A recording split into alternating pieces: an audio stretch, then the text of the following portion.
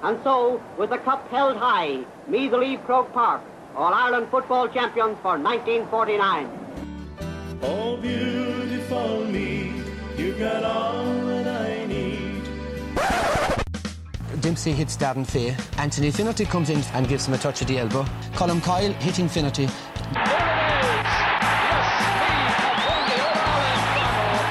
won their fourth football title. This is Colm's first punch. Finnerty delayed reaction, looks around, sees Martin O'Connell coming in and thinks that the best action is to go down. What a set of matches we've had. 4 terrific and memorable games. Final score Meath 2-10, Dublin 15. So Joe McDonough, GA President, presents Sam Maguire to Graham Geraghty and Meath are the football champions.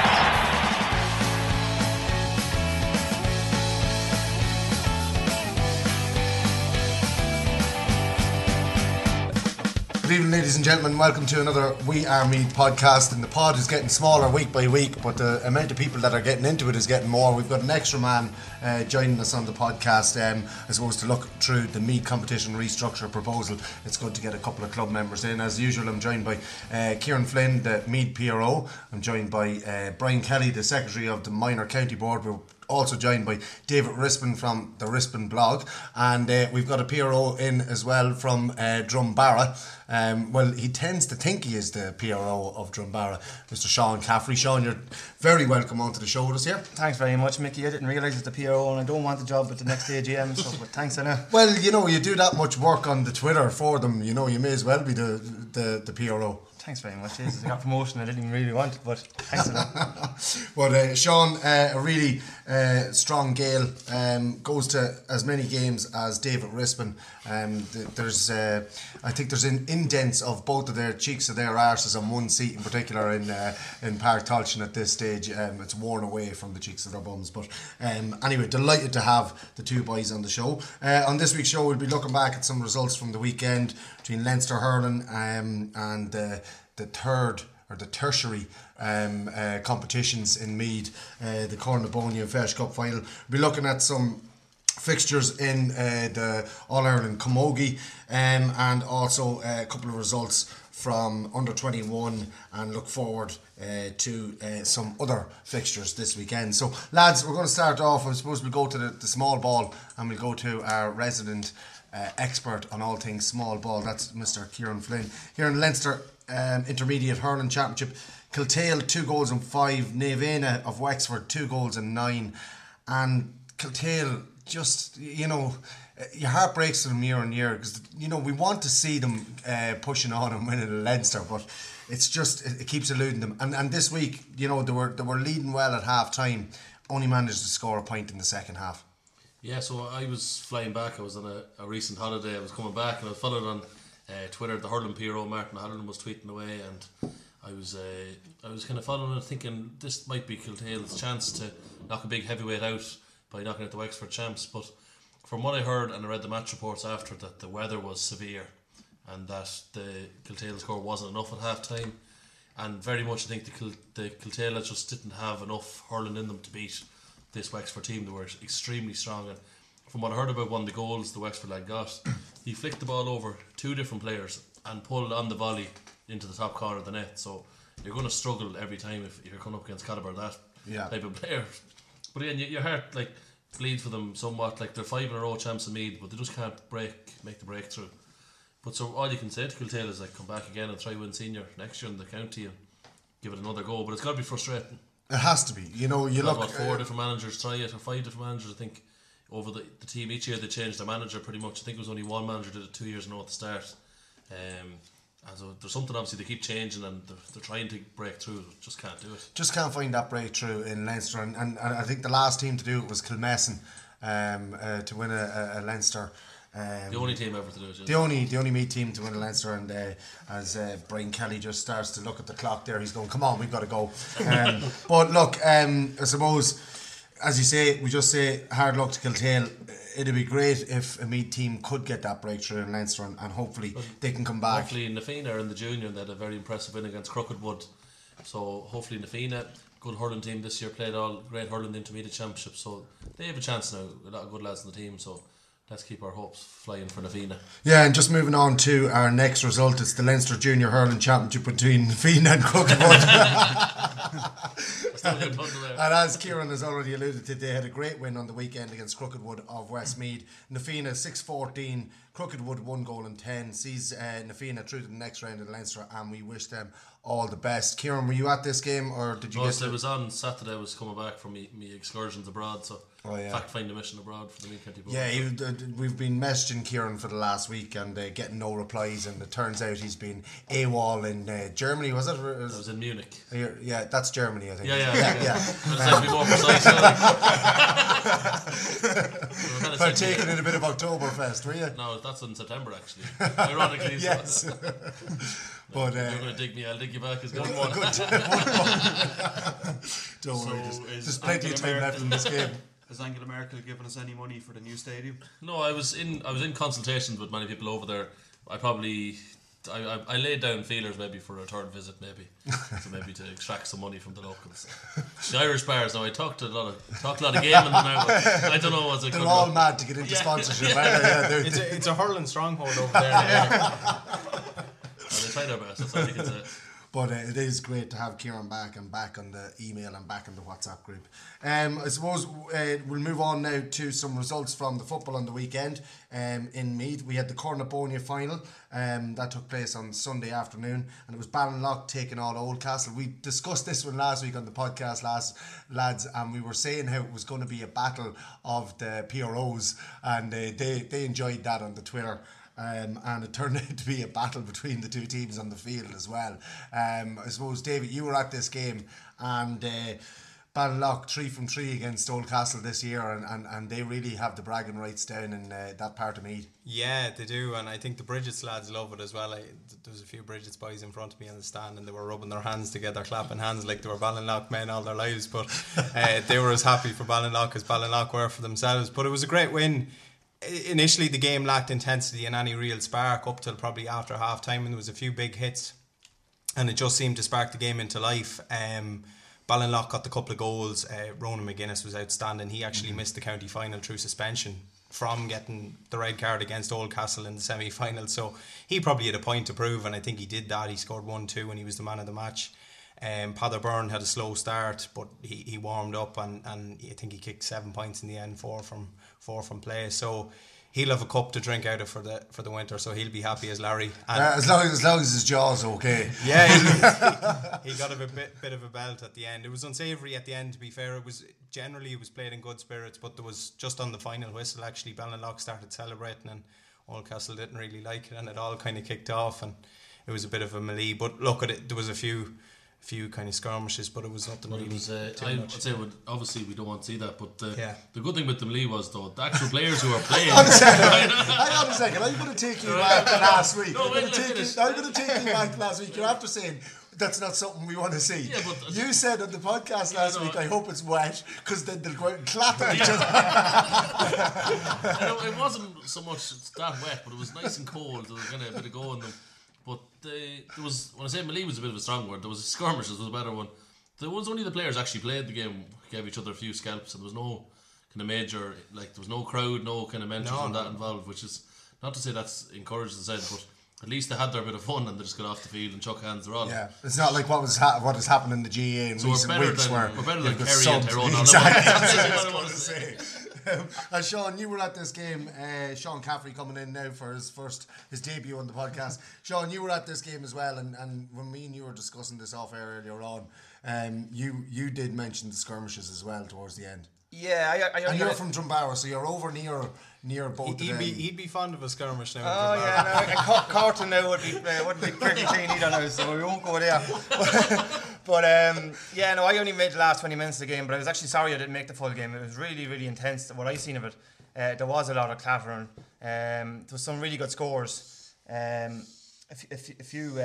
couple of goals went in were really good goals. Ronan McGuinness scored the goal, as David pointed out. He got sent off in the semi-final against Oldcastle. I definitely think he took a lot of pride out of that one. But so they were digging him in the goals after. Yeah, he was buried in the goals for a few seconds after. But yeah, the skirmish did happen, and it was a bit nasty. Luckily, it was stopped after maybe 20 seconds, which was great. But I caught a bit of blight in the end of the game. Really, it was just an ugly scene really to watch. Yeah. But in fairness to Ballinlough, they seem to a team that wouldn't have a massive panel, but they always grind their results. Like this 3 against Oldcastle this year, and they just seem to they know how to win, which is the most important thing in football. And 3 massive wins. I think the only team that Oldcastle lost to in the championship was Ballinlough. Is that right? Bective, I think, beat them in the first round. Bective beat them in the first round. And then obviously in the Cornabonia, the only team to beat them was Ballinlough. So really, like as you said, they're running off a low number of players, Ballinlough, but they've got the 15, 16, 17 players, and that's it. But how they know how to win, and like we spoke about Oldcastle last week, lads, and how all the work is going on down there. Paddy Gilson and everybody else that's involved. Playing Division 1 football next, don't forget. Playing Division 1 football and the whole lot, and they just can't seem to be able to get over their neighbours. Yeah, that seems to be one of their biggest issues is local derbies. They seem to struggle, but it just last few years Oldcastle seem to have had the panel and aren't getting over the line in big games. Like Bective, they would have probably expected to win the first round this year. Like they go through into Division 1 next year, but the big games, Ballinlough, Bective, they're the games you need to be winning to kind of push on, and they haven't been doing it in the last couple of years. I don't know what it's mental block or what it is, but certainly there's a lot of work to do over the winter for them. You made a good point there as well. Like they seem to get so far, and then they're well tipped to do well every year. Like Paddy Gilson was the one yesterday. He didn't start. I don't know. He came on with 20 minutes to go. He didn't look injured. He came on and he changed the game on his own. He was unbelievable when he came on. So for me, he has to start because he's a real leader in that Oldcastle team. And there is younger lads like CJ Healy and Jason Scully in that team. And there is definitely the potential for them to be successful and win an intermediate championship. But like we said, Ballinlough, and you have to give credit to Brian Donoghue as well, who's come in and he's done an outstanding job with a limited pool of players. At the start, I think they lost 7 or 8 league games on the trot. They were struggling to field, and then they played Cortown and they got a morale boost and win, and that seemed to kickstart their year, as it often happens. An unexpected win against Cortown, we would have to say. But in fairness to him, I'm delighted for Ballinlough because they never performed in the final. I think they'd be the first to admit that. So it's great to see them finish the year with silverware. Yeah. Albeit now in the first week in November, which is another issue I think that we'll probably talk about a bit later on, that these kind of cups shouldn't be played at this time of year. Yeah, absolutely. We'll be talking about that, as you said, in the restructure proposal. But Ballinlough will be, I suppose, celebrating and have the bragging rights over there around Oldcastle, around that west of Meath. North Meath. We'll claim it was North Meath. You'll claim it was North Meath, will you? But they'll have the bragging rights over the winter now, and hopefully Oldcastle can maybe put it right next year, and Ballinlough can maybe share a couple of the spoils with them next year. It's a bit unfair the way they're taking all the wins. But next up was the Feis Cup final that was played straight away after in Park Tolchin. It was Gael Columkill against Ratoath. Brian, were you at this game? I wasn't at that game, no. I was in Dunshaughlin at the Dunboyne versus Summerhill under 21 which we will come back to in a couple of moments time. But Gael Columkill 1 goal and 13, Ratoath 14 points. And we've spoke about this again last week on the podcast, and we were saying about Kells and how Kieran's father taught them all down there. Did you not know that Kieran's father taught them all down there? He never mentions that. No, he taught me, and I'm not much of a footballer, so I don't know. Can't take any credit from me, There's only so much you can do without help from our Lord, you know. But one of the things we said about this Kells team, and you have to look at their year this year, you know, a league final, a Feis Cup final and win, they bring home the trophy, beaten by the county champions after extra time by 4 points, but it was really a point because the goal scored with the last kick of the game. Nothing between Dunboyne and Kells. They've won 2 Feis Cups in 4 years, I think it is. Lost the final last year. They've been to three semi-finals of the senior championship and a quarter-final in 4 years. This Kells team are, you know, like they're I suppose they don't have the silverware that they deserve, but they've been the most consistent team of the last 5 years in Meath, without a shadow of a doubt. Yeah, absolutely. They'll get great value out of the cup. I'm sure Sean will agree. There'll be plenty of celebrations in Kells over the Christmas and that. But no, fair play to them. They're like that. We always talk about it every week, that they're such a competitive team, and they always come to games with their full complement. Some clubs mightn't take the Feis Cup as seriously as others especially at this time of year. But Kells are the opposite to that. Yesterday they showed up, and it looked for a while that they were going to absolutely blow Ratoath out of the water. They went into, I think, an 8 points to 1 or 7 points to 1 lead. And in fairness to Ratoath, they responded really well, and they were missing the Wallaces and Keane O'Brien in midfield as well. So they were missing a few of their star men. But full credit to Kells, like they seem to win the game, and then they seem to throw it away towards the end as well. They squandered the big lead, but in fairness, they showed great composure and class to regain it at the death. Fionn Riley was one who stood out for me.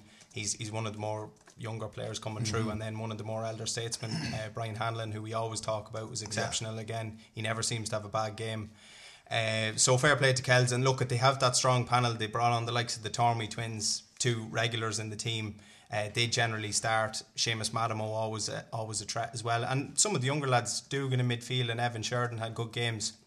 So it's not just a case of like this team is getting on and that maybe their chance is gone to win a Keegan Cup. Possibly they might have 1 or 2 more years to really put down a challenge to maximise their chances with the players that they have. Exactly. At the minute, Sean, you were at this game as well, and you, from talking to you earlier on, you thought this was a very entertaining game as well, and that Kells, as David said, raced into a 7-point lead, and it looked like they were going to destroy Ratoath.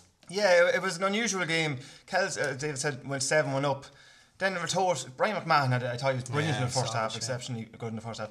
He brought them back into it, I thought, a lot. And I thought the number 9, Ben McGowan, I thought caught a sight of ball around midfield. But then came half time, I think it was 10-8 at half time. Then all of a sudden Kells shot out of blocks again in the second half, got a good lead up, and then it looked like they had it done and dusted, and then Ratoath came back into it again. Now, it actually took Liam Ferguson caught a ball near the end, a mark, a brilliant mark, and Oisin O'Reilly scored a point off it. That gave them a bit of breathing space.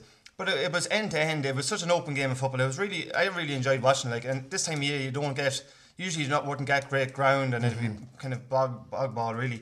But it was really, really enjoyable yesterday. And Kells did deserve it. I thought over the full hour that they brought more intensity. I said it to you earlier on, I just thought Ratoath were coming out in the field, they were just kind of planted onto the field, and I just thought Kells were more dashing and more up for it, I thought. Yeah, like by the sounds of what I've heard, like it sounded like, Kells went out with intent, and Ratoath kind of were there to fulfill a fixture, nearly kind of, it's only the Feis Cup type thing. Yeah, I agree. And look, at the same time, they did certainly want to win Ratoath. I got the impression that certainly Brian McMahon, as I said earlier on, he was absolutely brilliant. I think the first half he was exceptional. Now I thought in the second half to put James Riley on him, and he absolutely he stuck to him like glue. He was brilliant, James Riley, I thought, and he's only one of the younger players coming through, probably 2021 maybe.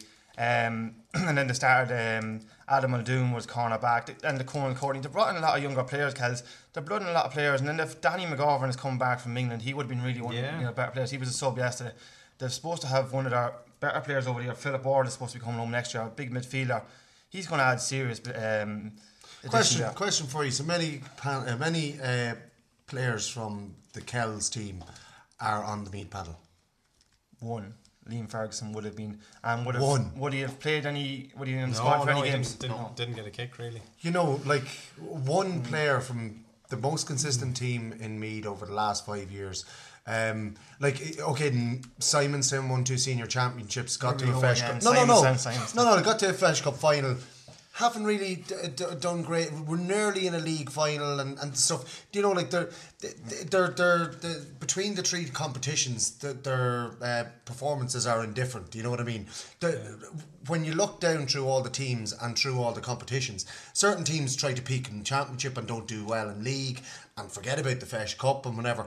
But you look at Kells, and they're performing in all 3 is what I'm saying. Yeah. They're getting to a league final, they're getting to a Feis Cup final, and they're getting to a senior championship quarter final or semi final. It's mad though in a way that having little or no players on the Meath panel actually suits the club themselves. I'm sure they'd be delighted to have 4 or 5 on the Meath team, and it'd be a great honour for the club. But as you said, they can be so competitive in the 3 different competitions because they have their full complement all year round. Even though the likes of Liam is on the panel, if he doesn't play on a Saturday night, sure, he togs out and plays for Kells on the Sunday morning in the league. And if they could get 2 or 3 players onto that Meath team, I think that could be the thing that could push them over the line for a senior championship then, because maybe that's what they're lacking, is somebody who's gone through that vigorous training over the course of a year or two, and can drag a game from the mires, like, you know what I mean? Yeah, like, they would have had Barry Tormey would have been involved maybe 3 years ago, I'd say, and Seamus Matty was been in and around for a couple of years, but he's dropped himself off the panel a couple of times. But like, as David says, I do think that because they haven't got anyone involved with Meath, it's actually an advantage for them. You know, and that happens in a lot of clubs as well.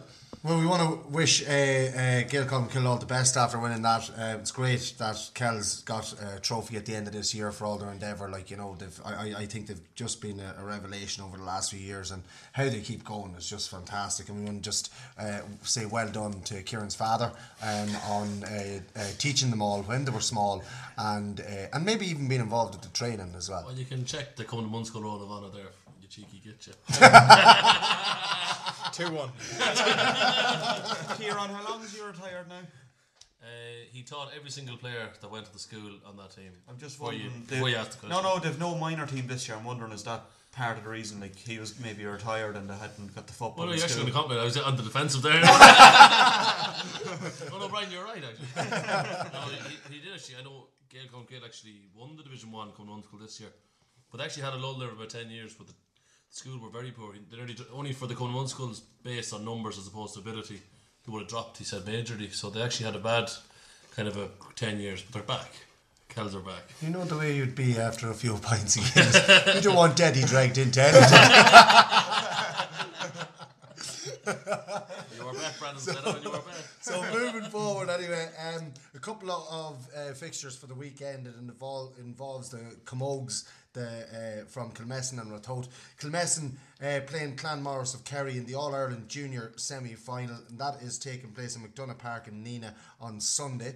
And also on Sunday, these are at 2 p.m, I think, is that right? 2 o'clock, right? Yeah, 2 p.m. in McDonagh Park in Neenah. That's Kilmessan Camogues taking on Clanmorris. And then the Ratoath Camogues take on Nabreed, is it Nabreed Oga? It is indeed, of Mayo, and that's in the All-Ireland Junior B semi-final in Pádraig Pearse's in Roscommon. I suppose, Brian, what way do you rate the chances of both these teams? Do you know any of the players in either of the Ratoath or Kilmessan teams? I know a couple of the Ratoath players. Lauren McCann and Adrian McCann did the summer camps there for a few years, and I was working with them. And what Lorraine is kind of in around the half back, or Adrian is in the half back line and Lorraine's in the half forward line now. And then you throw in Sinead.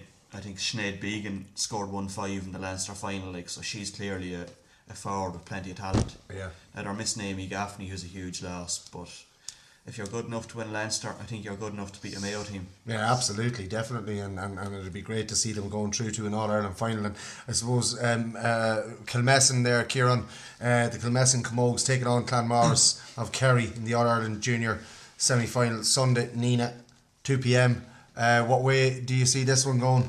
Well, I'm hoping that after beating Harney, so that's a true hurling country, they should have enough to win out.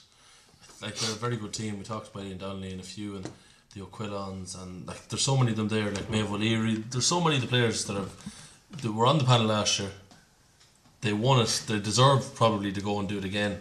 It's only a matter of, like, so many of them, like, I remember being in primary school with the vast majority of them, and they just were really good. They won a county coming to one school hurling, I remember, way back, and they've won every single, I'd say, game, never mind competition, since they were like 12 years of age. So I think they're going to go and do very well. Yeah, and of course Kilmessan did win this last year, won the All-Ireland title last year, and you need to win it twice to go up to intermediate, so hopefully, as we said, that they can get over the line there. We're going to move on now. We've got a couple more results that we forgot to do. Well, one from Brian Kelly. You were at this game. It was the Under-21 Championship. Dunboyne 1 goal in 8. Summerhill 1 goal in 7.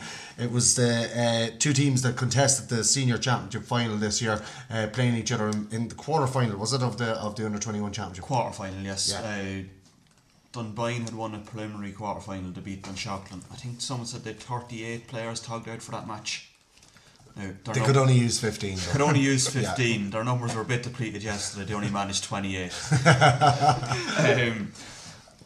It was a tough task for Summerhill yesterday because the two Ryans and Early Hughes would have played for Kiltale on Saturday. And right. It's difficult to go out 24 hours later. Absolutely. Dunboyne were the better team throughout. Summerhill pulled them back, got ahead I think late on, but Liam Byrne kicked 3 monstrosities of frees off the ground. Like, doesn't matter how far out that chap is, he just puts it down, goes back, lashes it over the bar. It was a low scoring game, for under 21 level you wouldn't be expecting. Was it defensive?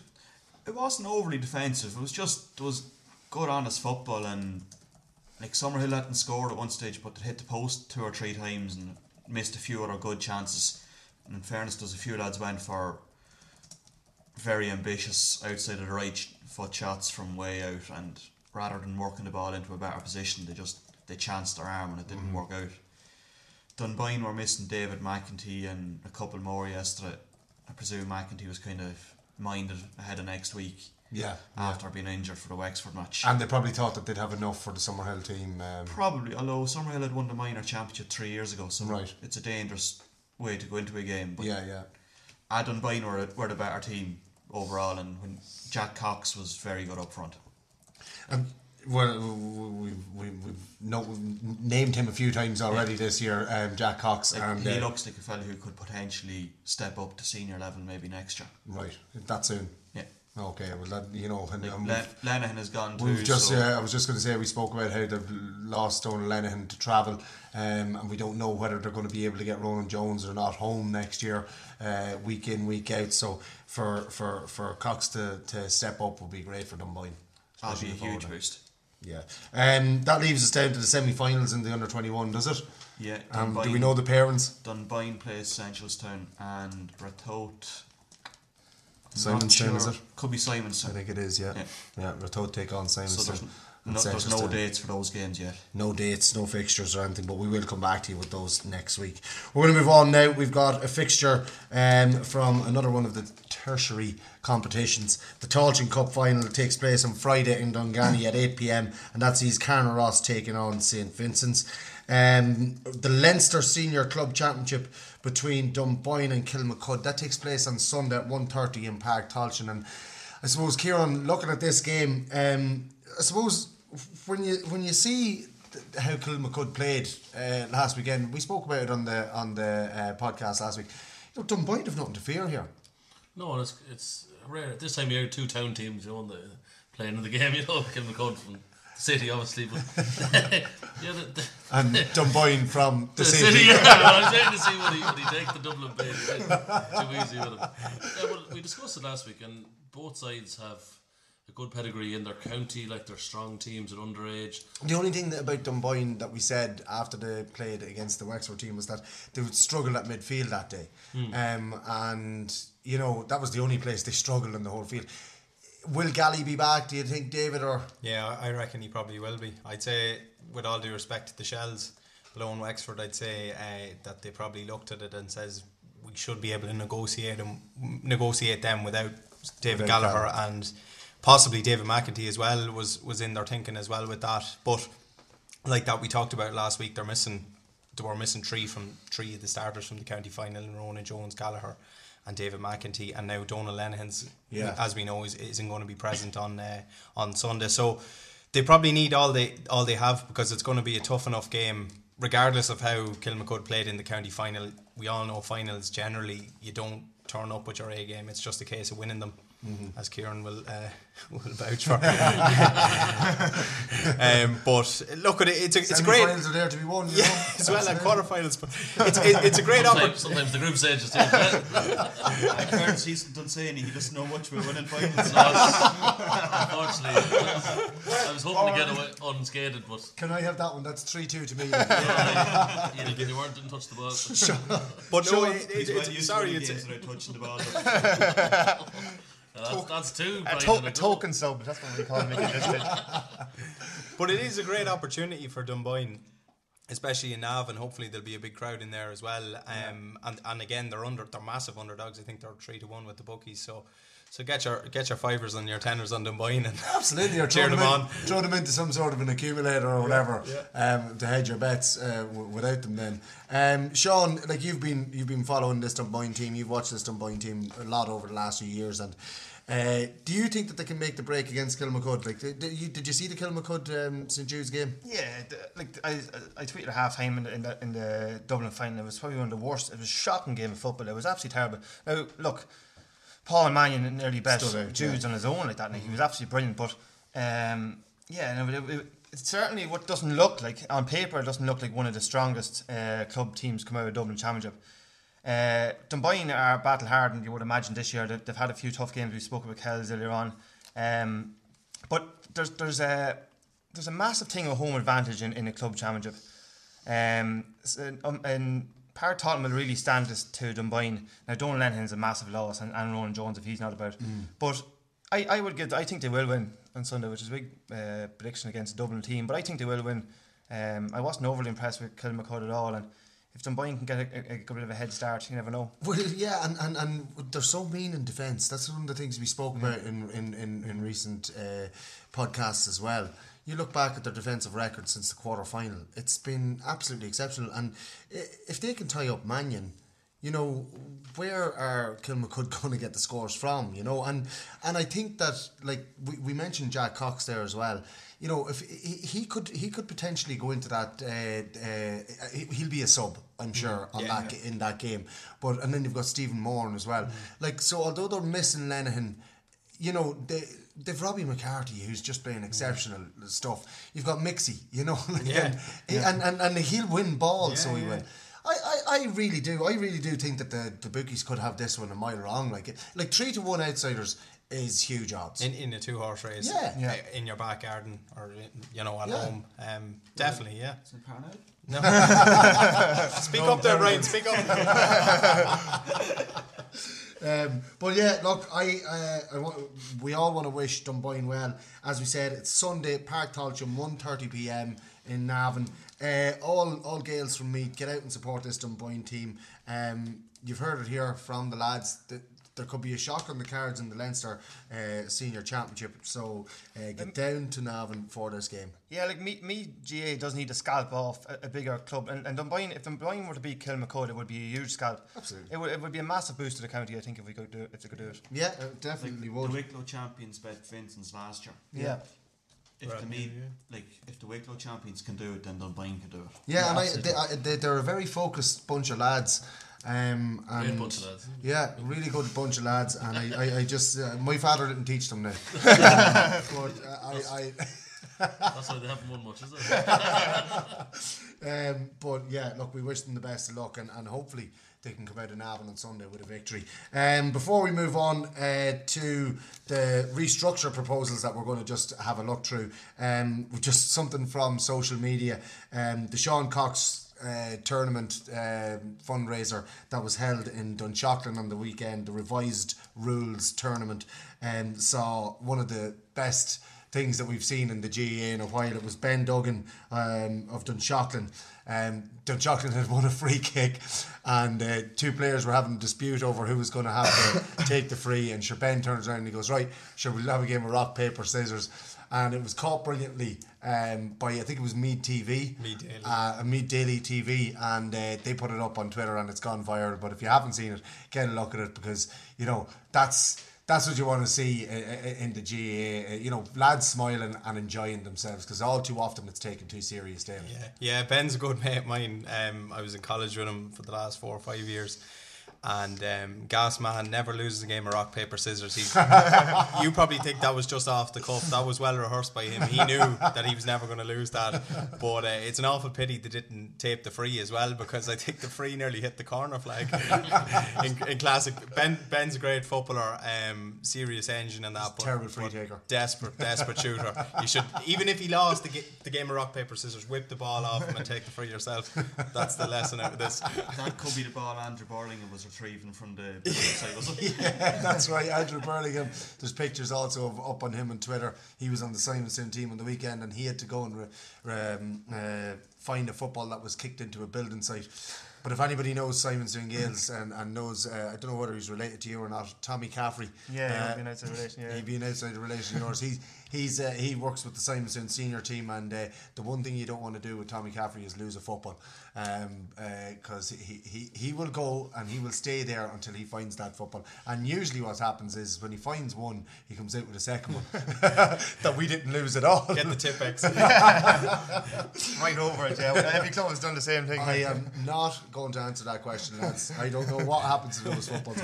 But before, again, last thing now, before we move on to the competition restructure proposal, we're going to just have a quick chat about the house draw, the 3 houses that have that Meath GAA have been putting up for the draw.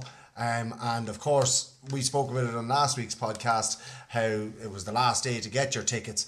But that the date of the first draw was supposed to be the 31st of October, and it has been extended now, or pushed out or postponed until the end of December, the 29th of December, I think it is. Is that right? And I suppose... before we go to the county board, like Sean, David, you have all heard, like as I have, a lot of people who are really annoyed about this. You know, the tickets weren't cheap, and people were, I suppose, rushing and struggling to get the money together and rushing to get the money together to get the tickets. And then 24 hours before the draw takes place, the Meath County Board or the CCC or the PRO decided that they were going to extend the date until the 29th. And I think the biggest problem for people is that they left it till 24 hours beforehand. People don't mind the actual extension, but it was just that the 24 hours could it not have been done earlier. What have you heard in it? Or yeah, it's probably a bit disappointing for people in the sense that, look, initially probably Christmas would have been a good date, or just after Christmas would have been a good date. Yeah. But as you said, give people plenty of warning. People were probably under pressure to get the money together for this date so they could be in for the 3 draws, and now it's been extended to Christmas. I agree with the principle of it at Christmas, because it's a great chance for people to buy it as a Christmas present. Exactly, yeah. But as you said, 24 hours before the draw, we were sitting here last Monday talking that the draw is going to be Wednesday and we'll have a winner to talk about next week. I was looking forward to you were ready to move in. I was moving into my house next week. Like, so look, it's a bit annoying for people, but I suppose it does give people now the chance to get the money together who are rushing to get a ticket. And it gives them a chance now to maybe get the money together for the 3 ticket, the 2 for €250. But Sean, you had a lot of people as well, like, they were disappointed about it. Yeah, people have said to me that they were, as I said, it's just the late notice. It just, people weren't happy at all with that. If they had been told a month ago, look, people are struggling to get the tickets in on time, the clubs are struggling to get tickets, they would have been happy with that. But to give 24 hours notice, they just felt that it wasn't really acceptable. Yeah. And what I found was people would have loved to been able to, would often bought the tickets, but if they had waited, maybe then they got Christmas presents, people who could have got in for family tickets or whatever, and they just weren't happy at all with it. And you know, it didn't. I don't think I think the concept of a Christmas draw is certainly the right idea, but I just think 24 hours notice really just took the good out of it for a lot of people. And I suppose it's only fair, we like to be balanced on the We Are Meath podcast. We have a representative of the Meath County Board here and the secretary of the Meath Minor County Board as well. And we'd like to get the popcorn. Yeah, we'd like to get the official line on it, Kieran, if that's all right. And can you confirm as well the 3 dates for the 3 draws now? Well, yeah, the first draw is on, is it the 28th or 29th? 29th of December, yeah. The other 2 haven't been confirmed, but they were never confirmed, only the month. It was April and, isn't it 6 months later again, October again? April and October. That hasn't been pushed back, has it? No, but they could be now, we just to see when the draw's on in December. But them dates were never given, they were always to be decided once the first draw was over. Okay, right. And why, or what happened, well, to be honest, the 24 hours notice, what happened? Probably a lot of it went down to it was kind of like ambition. We were probably too ambitious, only about 9 or 10 weeks to try and get it all done and dusted. We're kind of relying maybe on people really buying in and gusto and all the clubs selling the tickets and going online. But what actually seemed to have happened was a lot of clubs had their own fundraisers already organised and they were doing their own tickets, and they just weren't in a position to sell for us in their areas. So a lot of clubs came back and said, if you extend this draw, we will be able to sell over the Christmas period and we'll try our best. And like Kilmaine and Wood, for example, have sold a lot of tickets and they've made a lot of money themselves because it's part fundraiser for clubs. But unfortunately, not every club has put in as much effort as they should have to try and build their own stadium. But I think it's going to be a good thing. I think that there is an extension that's given everyone a chance to go and buy a ticket, and it's just up now to everyone who likes Meath GAA. Like everyone who listens to this podcast is a follower of Meath GAA, and everyone should have their own ticket at least, and should be trying to sell to family and friends and workmates. And it's kind of thing. It's the stadium for Meath GAA, for the footballers and the hurlers. Yeah. And maybe the handballers, if we get enough money, might put a little wee alley underneath. Yeah, a 1-1. Yeah, or a wall anyway. But yeah, it's an extension, and a lot of clubs were struggling to sell. We said we didn't want to leave them behind because it's their part of their fundraiser. So hopefully this gives a chance. And my phone is the number that's attached to the Royal House draw, and I got a lot of phone calls. But say I got about 5 or 6 the day of the draw.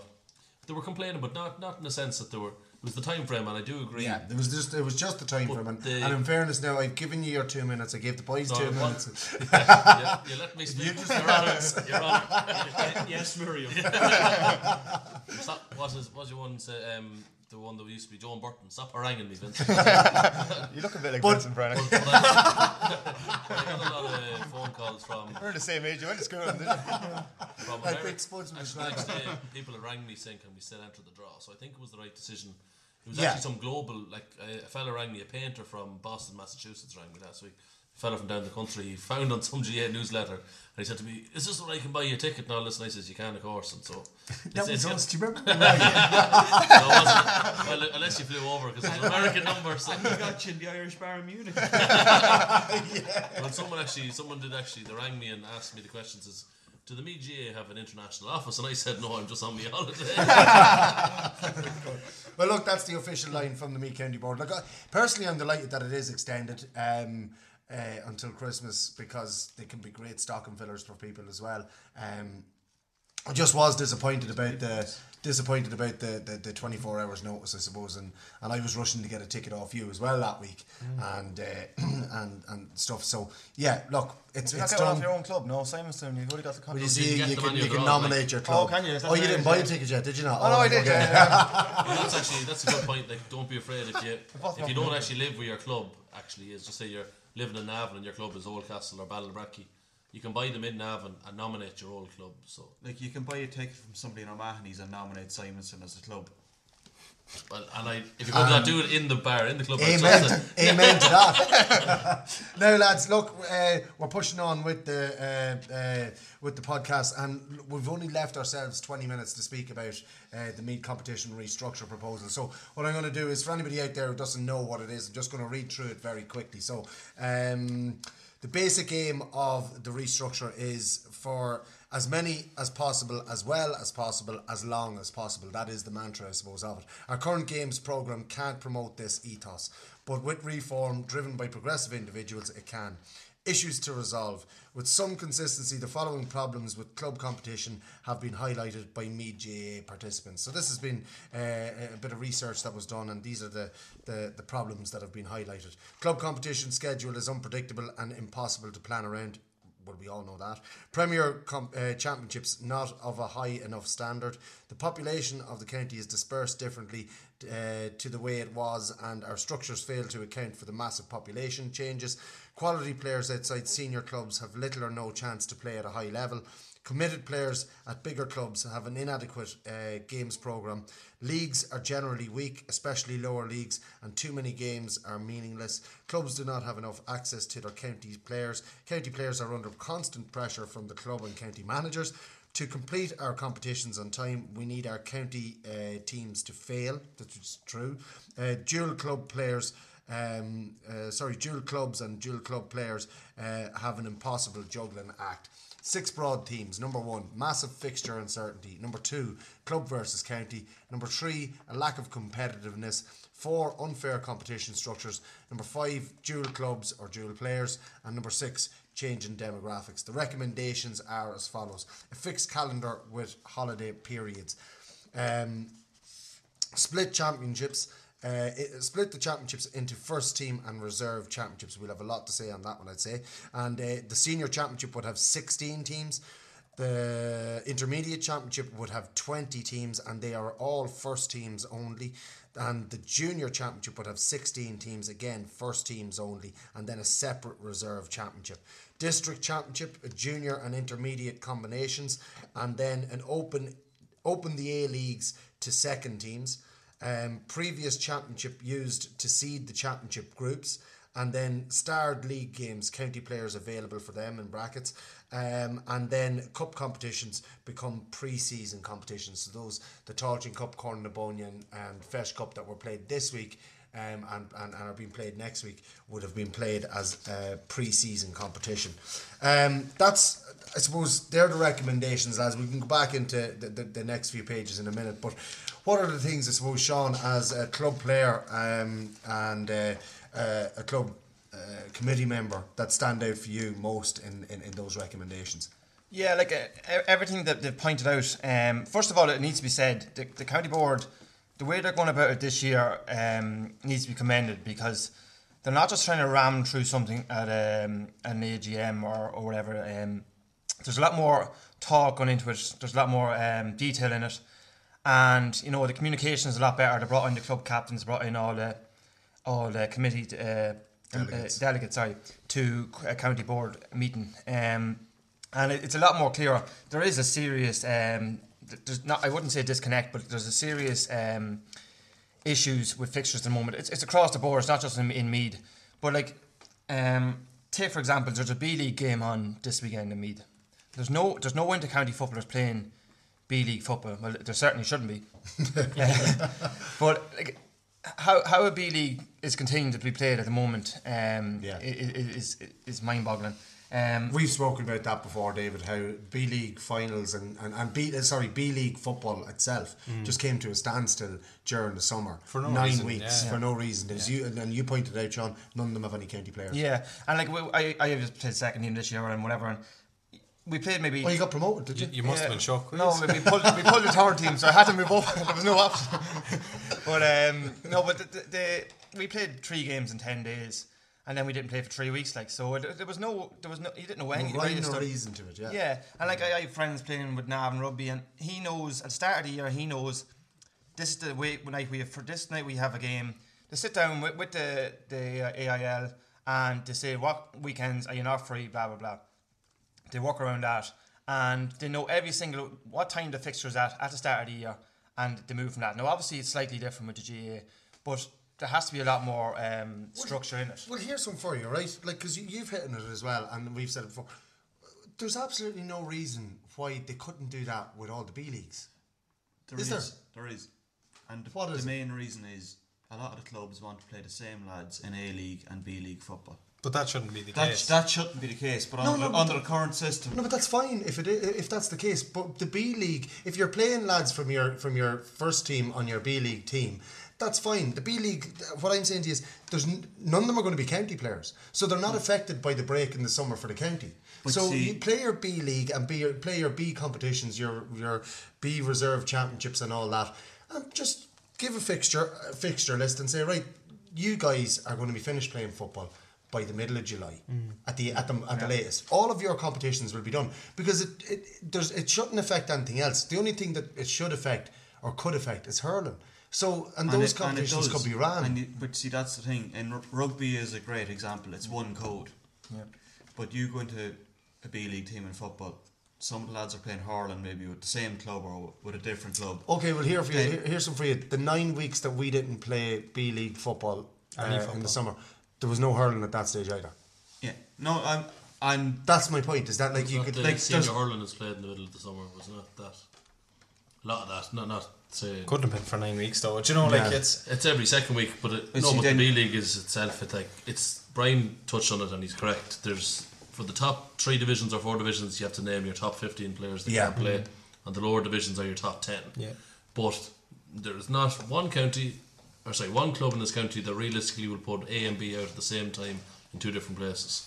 no matter how good a club will say they are, and they've all the numbers in the world, and they'll preach to you about juvenile and all this thing, but every club has been asked to do it at the Division 1, 2 Division 1 teams, and they realistically won't go at the same time to different places. Oh yeah, but that's what we're saying. And is the that B-League just needs to change. No, but what we're saying is that there was a 9-week period where the first teams, where Meath were involved in the championship, and there was no football played. Where your B-League football could have been played. And that's what I'm saying, is that your B-League and B Championship can be over and done with by the middle of June, and the players that are dual A and B players move back to their A team and have had loads of football. I just want to... Sean made a great point, and it's the one overwhelming point from the players and the players that were at that players' meeting as well. You can't have a defined calendar, because we obviously juggle with hurling and that, so you can't say, well, we're going to be out on the 1st of June at 9 or at 7 o'clock, whatever. But you can say, well, yous are going to be out this weekend, and not this weekend. Like, be it Friday, Saturday, Sunday. Several players, myself included, just didn't get a summer holiday during the summer because I need the colour. You must have been hitting the tannin bed. I'm only back. But like that 7 or 9 week gap that we were talking about, right? Had that been planned, at least lads could have went away there. But there was that uncertainty. Like, I remember we played 2 games in 3 days in June. There was supposed to be league games. There was, of course. And like the B League was kind of just brushed under the carpet and forgotten about until the lad says, "Oh Jesus, lads, we actually have a B League to run off." I think that's actually what happened, and I don't mean in a disrespectful way. I think that's genuinely what. But that, like that again, if you had a calendar, which is being proposed on this, by the way, and the proposals are absolutely superb. What's listed there, you're going to have your calendar. It's going to be, well, Drumbarra are playing this weekend, and off this weekend. That's fine. The players don't mind because they can fit their lives and fit their work and everything else and holidays around that. And that's all the players want. They want to know when we're playing, and exactly that's a minor part of it. I think the B leagues and the B championships and all that could be sorted fairly easy. But it needs a huge buy-in from clubs that they actually name a genuine first 15. But what I'm saying to you is it doesn't matter. It doesn't matter about that. That's irrelevant because the B league games are going to go on when A league games aren't going on during the summer. No, because what they tried to do this year was what they normally try and do is have A League maybe on a Sunday and B League say on a Saturday or a Monday. Early in the year. But early in the year. That wasn't working then because the same lads were named and clubs didn't want to play 2 games in 24 hours, and the amount of emails that were coming in looking for games to be called off. Yeah, and look, I know where you're coming from. I don't see those emails coming in at adult level, but the amount of emails you get in even at juvenile level looking for games to be called off, which isn't, I don't think you get that in other codes. Like Navan Rugby would never send an email in. I know, but we're getting off the point anyway. What I want to go back to is, right, a 16-team senior championship, a 20-team intermediate championship with only first teams, 16-team junior championship with only first teams, and then separate reserve championships. Sean, what would be your take on that? Do you think that 16 is the right amount, or should it be less, or should it be more? Well, 16 is the maximum that should be in a senior championship. Like there's other counties like our way, like the Monaghan Championship when they got the All Ireland semi-final was played before the Meath Championship. So obviously we have obviously they have a lot less clubs, but obviously we have our structures. It's off target at the moment, but yeah, I think 16 teams will certainly improve it. Especially, I find at the end of the season, end of the group stages, some games are getting so uncompetitive. It's not helping Meath football whatsoever, and I think any reduction in numbers is all. What do you reckon, Kieran, on that? 16 in the senior. Well, I suppose we've touched on that, but what are your thoughts on 20 intermediate teams with first teams only, and then 16 junior championship teams with first teams only? So that means the likes of your Dunamore Ashburns, your Dunboyne. And then all the numerous teams in junior championship, that group of 8 teams or 7 teams, with all second teams from clubs, they'd be gone as well. Well, I think it's extremely positive overall, and I think the major thing about the changes, you're making it configurable that you'll have groups of 4, which means the championship can start on around that 10th of August, 12th of August. Oh yeah, but the point is that you can actually set it up that way that it can start in the same time every year and finish the same time. So that means the groups will be fair. There'll be 4. You're guaranteed 3 group games, a 4th game, be it a quarter final or a relegation quarter final. So that's only 1 game less than with current structures. Yet you save I think it's at least 3 or 4 weeks on the schedule. Yeah. Which means more time for B League, more time for cups, other tournaments, district championship. But the most important thing is a fixed calendar. And the point that it was the just second the team first teams. Yeah, like, do you think that's fair? Or well, the likes of Dunboyne and Donegal Ashburn will dominate a reserve championship if they can't get promoted. With the thing with the reserve, and it's in the mock calendar that they offer, that it'll be played during that summer month where people are crying out for football, that it'll actually, you might lose out as much as football, because at the moment they don't get into the A-Leagues, which is the majority of our games. So in this proposal they'll actually be open up to the A-Leagues, and St Peter's Dunboyne will end up in Division 2 potentially of the A-League, getting 11 games of that, as opposed to their 5 junior A games or their 5 intermediate games at the beginning. Initially they'll be all starting, I think, in Division 4. Yeah, but they will find their level after a couple of years, and I suppose, like, Conor O'Donoghue recognised that. He's a Dunboyne man himself, and I'm sure there's people in Dunboyne and Donegal Ashburn who are at intermediate level aren't too happy about it. But I suppose that's the compromise for them clubs, is that they get to play, top level division football. They're going to find their level. Now, I know that probably doesn't suffice for them, but that is the kind of compromise. Like, for ourselves in the bottom division in the Meath Leagues, we wouldn't be too happy to see Donegal Ashburn and Dunboyne coming at us, because they're intermediate teams. But that's the compromise. By putting them down into the reserve championships, they get to play A-League football. I know, and my point on that is that if they get up to Division 2 or Division 1 with their second team, they couldn't go into Division 1 and have 2 teams playing against each other, so it'll be Division 2. So they're playing Division 2 all year against top quality sides from intermediate championship and whatever, and Division 2 teams, senior clubs as well. and senior clubs as well, and then they're going back into a reserve championship and they're just walking it. So it's still competition for them in a reserve championship, winning it year on year. Do you know what I mean? What do you think, Brian, of that one?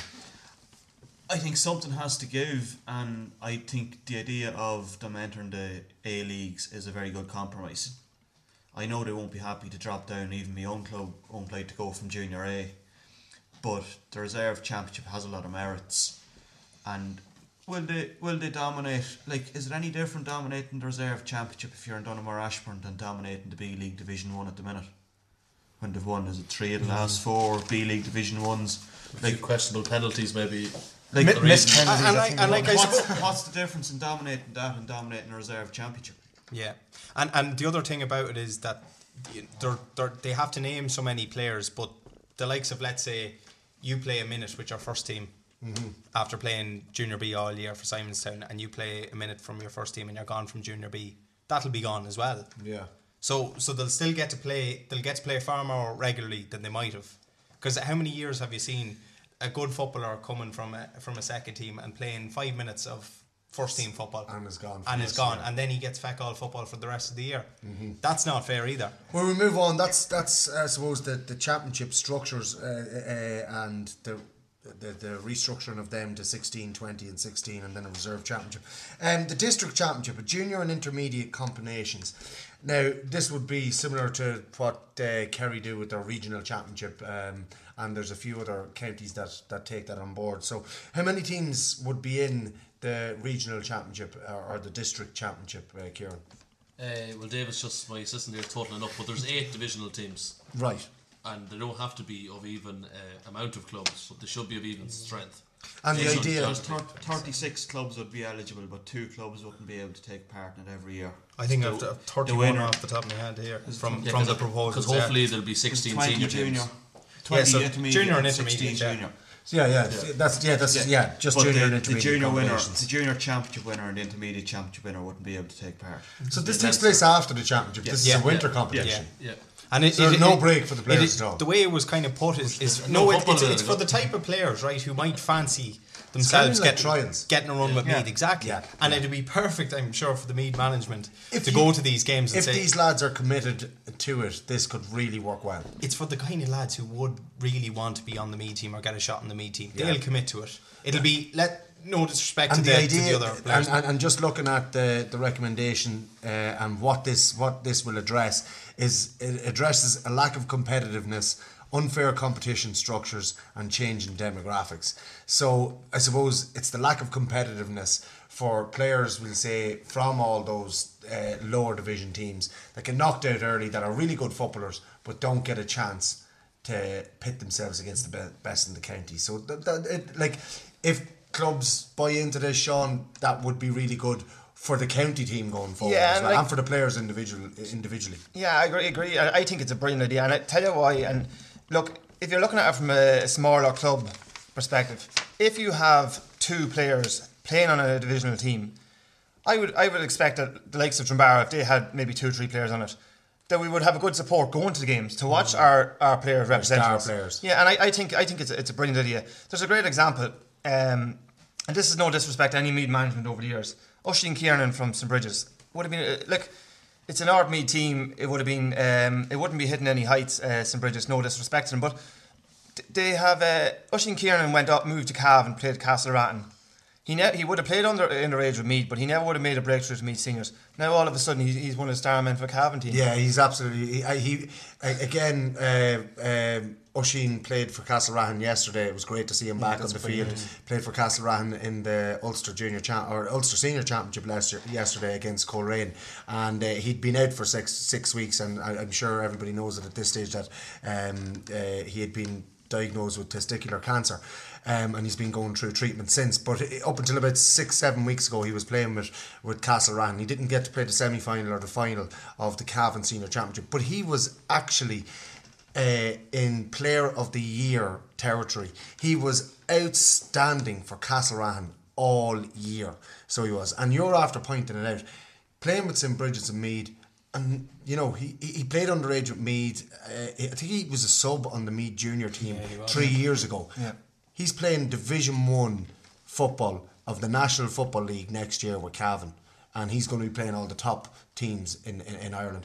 And like how he gets through that net, how was he skipped or missed in Meath football? It's just he was missed, and then like would he be missed if he was playing with a senior club in Meath? That's the question marks. And because he's playing with a junior club, is he being noticed as much? Yeah, and this potentially could fix a lot of them issues. That is a brilliant example of it. I suppose, David, you know, what are your thoughts as well? You've actually just before we came on air, you just did up a couple of teams. I think there's different districts. Yeah, so we have the men at the south, so to speak, would be the first one, which is made up of Clonard, Beliver, Longwood, who are gone, so they're obviously going to be playing senior football next year. So Ballinabrack would be the third team in that equation, and like just literally jotted down a few of the players. I'm not saying that other players won't be on the team, but the likes of Clonard, for example, Adam Flanagan, Jason Dowdle, Mikey Mullen, Beliver, the two McKeown brothers, Keith Keoghan, Adam Gannon,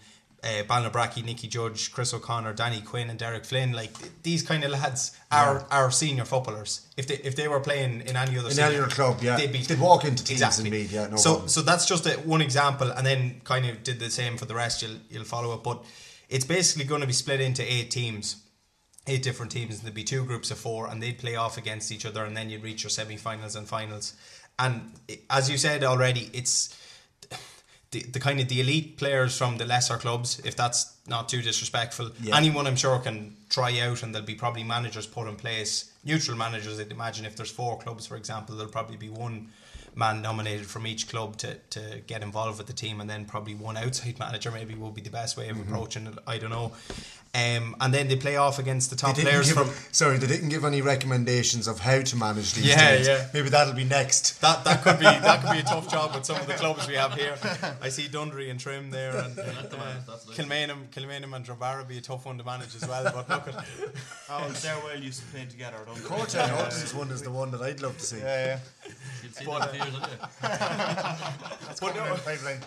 But initially, like I suppose that the thing that would be the best thing to do is get your house in order and maybe put off this regional thing until they get the actual championship structure sorted, maybe for a year or 2 until they get their house in order, and then you can introduce this regional championship at the end of the season and run it off. Just add it into your calendar. But as the lad said, you have 2 or 3 weeks freed up with the new proposed calendar, which would give room for a competition like this at this time of year. We're still playing cups and leagues and Leinsters and everything now, whereas this competition could be going on at this time of year. Absolutely, for the lads that want to play it. I think it's a great idea. I think the district championship, you know, as long as the teams and the players buy into it, it could be fantastic. We are shy on time, so we're gonna push on. Open the A-Leagues to second teams, and this addresses a lack of competitiveness. I don't see how that does that. Unfair competition structures and change in demographics. And I suppose this is like they're saying what it addresses. I don't feel I don't think that it really does address those things. But what it addresses is probably the annoyance that these clubs would have after being taken out of the championship. It eases the pain, doesn't it? It eases the pain, and I think that's why that's been put in, opening the A-Leagues up to second team. So we don't need to discuss that. That's the secondary point really in the recommendations. The previous championships would be used to seed the championship groups. Now, this again, I presume, would mean that the year beforehand, how you finish in your championship would determine the seeding for the following year. Is that right, Brian? The proposal has that the quarter-finalists from 2019 would be seeded for the 2020 championship. Okay. But even at that, I think, like we talked earlier about competitiveness towards the end of the group games and that. So let's say we're third in the group, we can't qualify, and we're playing the fourth team in the group, and then it'd be a dead rubber essentially. Mm-hmm. I know there's probably not that much incentive on the game, but if you finish third in the group, you'll have it obviously a marginally easier draw than finishing fourth in the group the following year. And I think this is a good point. And you avoid the relegation as well by finishing third. There is no relegation, you see. Well, definitely not for junior. Oh, sorry, for junior. Okay. So you're going to have 16 first teams if this goes through. So there won't be any relegation in junior. So if there wasn't any seedings, then you'd say, oh, sure, we're bottom of the group, so what? Do you know, we're not going to go down this year, so who cares? But the seeding brings in that point where that if you finish a place higher, you get a marginally easier draw on paper the following year. So that's the thinking there. I just think that seeding the quarter-finalists is going a step too far. Seed the semi-finalists and keep them separate and open draw for you'd have four semi-finals and you've got four groups. So the four semi-finalists would be they'd be kept apart. They'd be the top team in each group. Mm-hmm. But if you're doing the quarter-finalists, the losing quarter-finalists, the losing quarter-finalists. Yeah, but I think you're stopping a proper draw taking place then. So they're not seeding the semi-finalists. It's only the quarter-finalists, and any of those could be paired against each other in any. That's not a bad idea actually, because it means that you might get two of the top teams from the quarter-finals in the same group, and you might get two weaker teams in another group. So it just leaves it a little bit open. I just reward the semi-finalists and keep them separate. You're a miserable kid. Open draw for everyone else. The only thing actually, and we're probably just going back a little bit, is the relegation from the senior next year if it does go through. So there'll be 3 teams coming down from senior into intermediate this time next year. So Kenny. Yeah. He's naming his teams already. But you probably would name your teams, and you'd name 3 or 4 who'd be odds-on favourites to go down out of the spots. But that mightn't be the case. Let's say, for example, Curraha, Rathkenny, St Pat's, and Longwood, right? Mm-hmm. All end up in the same group. That means only one of them are going to finish bottom of the group. There's 2 other groups, so that means the bottom from the other 2 would go. So you'd potentially have 2. But they'd have to have got to a quarter-final to all end up in the same group. No, in the group stages next year. Oh, next year? Yeah, but they're not going to. I presume that the quarter-finals. It's the 2019 relegation will be done next year. 2019 would come in for the 2020 championship. So you're going to have 20 teams in the intermediate in 2020 if this goes through. So the relegations are going to be dealt with next year. Senior. Yes. Now, Conor O'Donoghue said in the players' meeting, and I think it's a good point, that maybe the bottom 2 from each group next year might go into a relegation. So there's going to be 3 teams going down, so there could be 6 teams.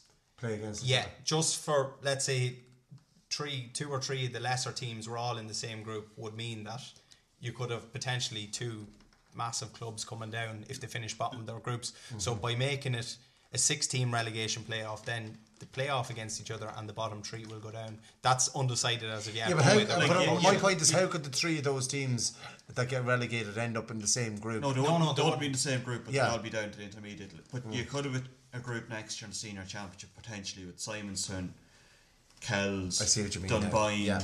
Yeah, you could have potentially have 6. It's an open draw, so you have 6 of this year's quarter finalists in a group. Mm-hmm. Which exactly. Cool, no problem at all. Again, I suppose that's that dealt with. Starred league games, county players available. So again, this is something that always crops up year on year. Club versus county and a lack of competitiveness. So something that they brought in. So you'd know what league games that your club player, your county players were going to be available for, and that's something that is good.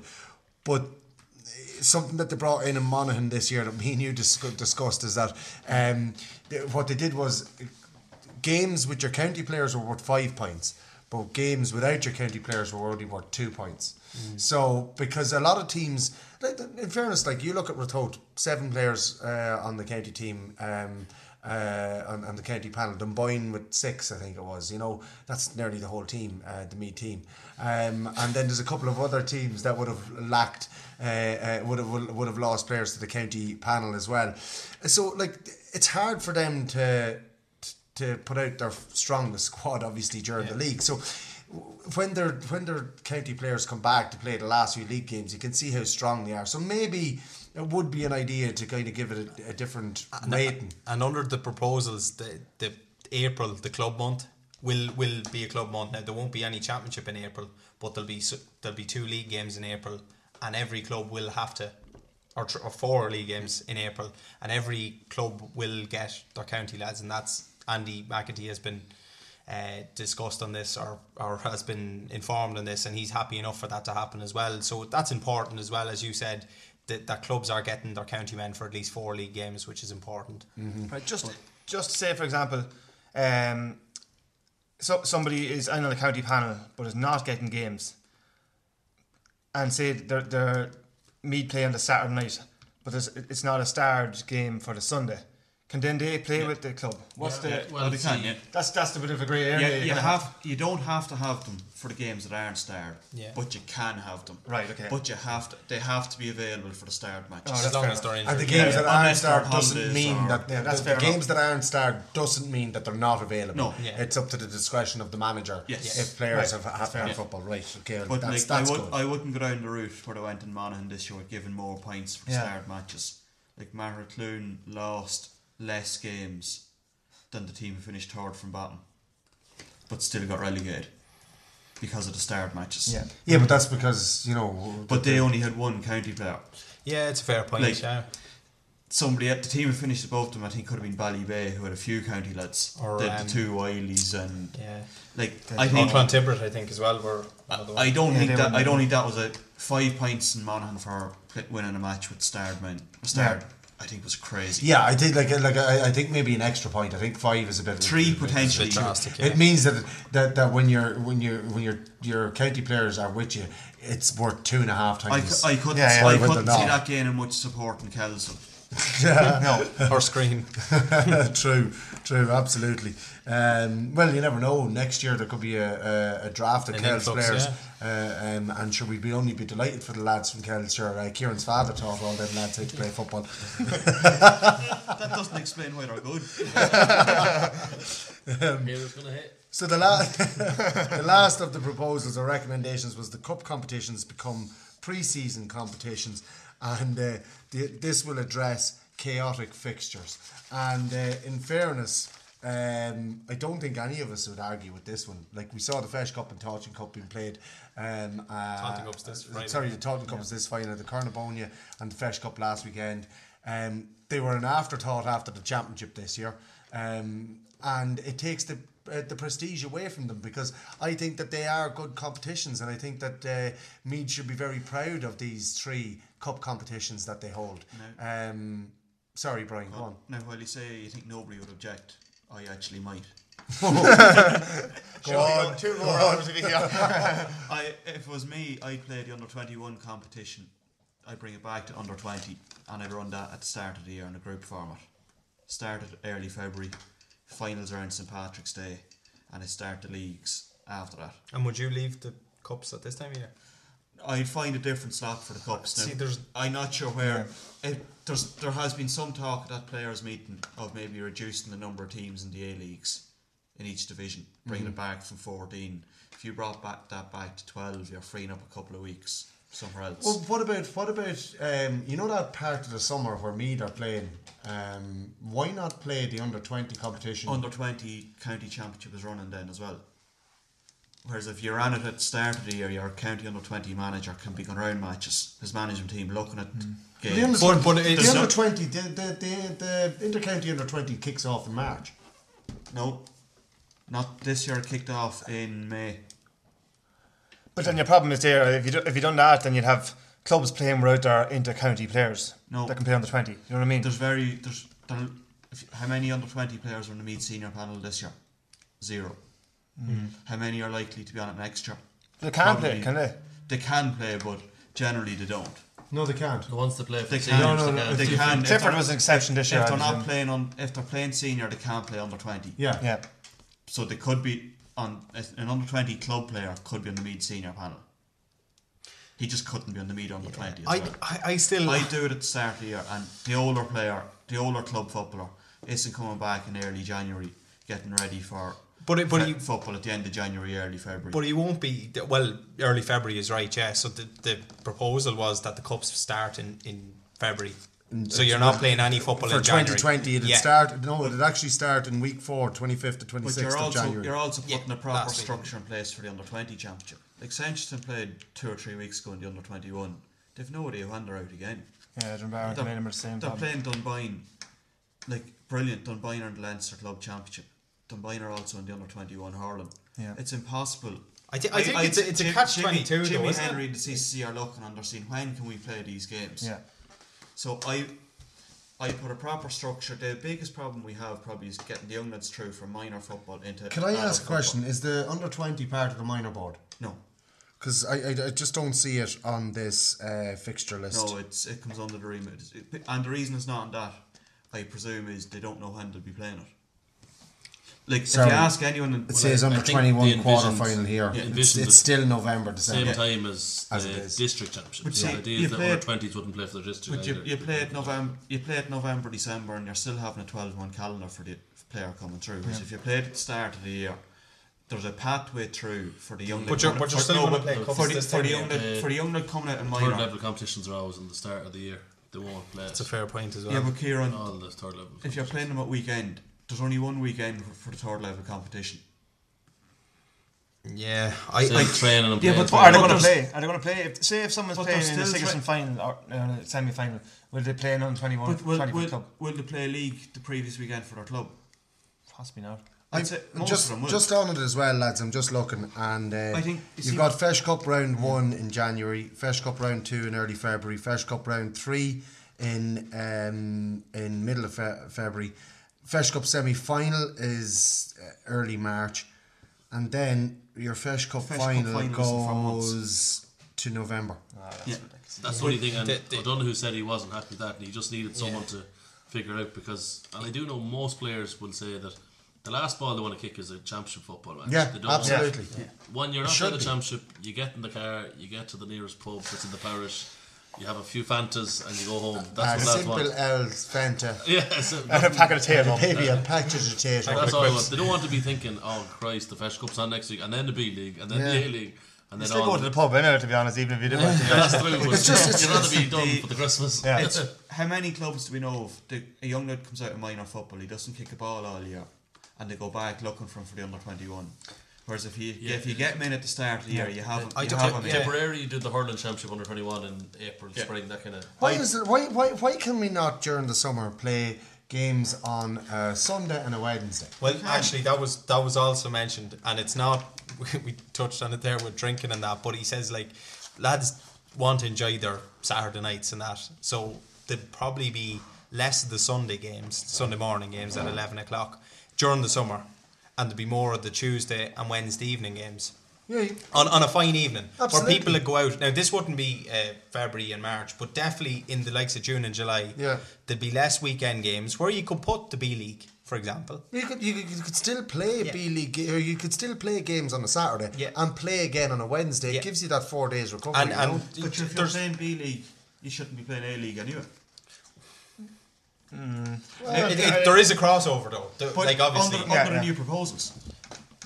Because if you're in a club like Dunham or Ashbourne, Yeah. your B League team, your first B League team is going to be in the A Leagues. Yeah. So you're not going to be able to play in both anyway. No, but they will have other B League teams as well. But if you're in Drumbarrow and you have 25 players, you're going to have an overlap. Yeah. Oh no, we're the same. Yeah, you yeah, know, yeah, and yeah.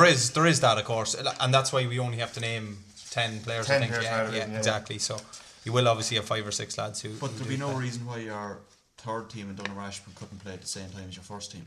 No, it's just the case of like I'd love to watch both of my teams play. Yeah. You know, But it's not if you're in a club like Donegal Ashburn or Sancton with 3 adult teams, it's not always possible to see all the teams playing anyway. Yeah. Because chances are there'll be a juvenile game on at some stage where you have a son or a daughter playing. So you can't. It's not physically possible in those clubs to see every game your club is involved in. No, absolutely not. Like, but you know, again, you know, we've listened to these recommendations. We've looked at the proposals and whatever ourselves, all separately, and then we've come in and we've sat down and talked about it, and we still can't even seem to. We are made. And we are. Like we can't agree on everything ourselves, like so, because we all have different points of but view. we can agree on a lot of it. Yeah, there's a lot of it we can agree on, but there are certain the vast things majority of it we all agree on. Yeah, which is important. Yeah, the fixed calendar I think is the most important thing. Oh, for absolutely. the player, yeah. Because there is a calendar. In fairness to the CC, the last few years they have put out a calendar. The problem is they've changed it, and that's. And I know they might say minutely change it here and there, but like a minute change is big if you have a holiday booked, or if you have a wedding or a stag, or. And I know maybe players have to take a bit more of that slack and say maybe have more of your stags and stuff in the winter months. And I know like going away. No, sorry, I can't. No, you can't. No, but I mean, but you can't. You can't turn around and say, "Look, lads, you are part of a Gaelic football club. You're going to have to go in your stags in the winter." Don't, like, do you know if what I you're mean? a Meath footballer though, you can't have a wedding in the second week of April. Like If you play rugby for Navan, you're not going to book a stag during the rugby season. You know, there's two people. You know, there's 2 people involved in a marriage, right? Do you think women are going to understand that? Like, okay, we love football. Or do it in July because there's no football on in July. You'll miss supporting me then. We love football. We love football, and we understand that, and we can say that or whatever. But like, that's impossible. You can't.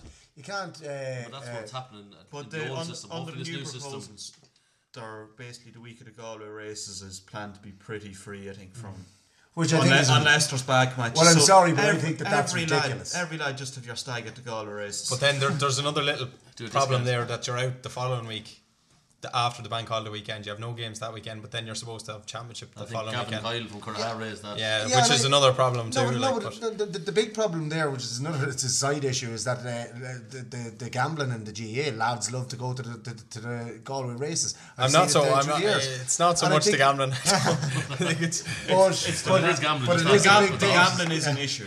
Absolutely, it's a serious issue, and if we're stopping playing football, so that lads go to the Galway races, we're not stopped. It's not been stopped for the Galway races. It's stopped because free week. It was used to be always a free week. Traditionally, there was a free week to 10 days in what was called the Builders' Holidays. And it's just kind of trying to bring that back in as much as possible. I don't think it's a gambling thing, so to speak. I think the Galway race just happens to fall in that week. I'm afraid I'm gonna disagree with you on that one. So I am. It's a huge problem. There's you talking about what price done by There's no one denying it's a huge problem, but I think to associate the week off with saying it's for the Galway race is probably the wrong thing as well. Well, it's kind of it was you brought that up. So yeah, I know.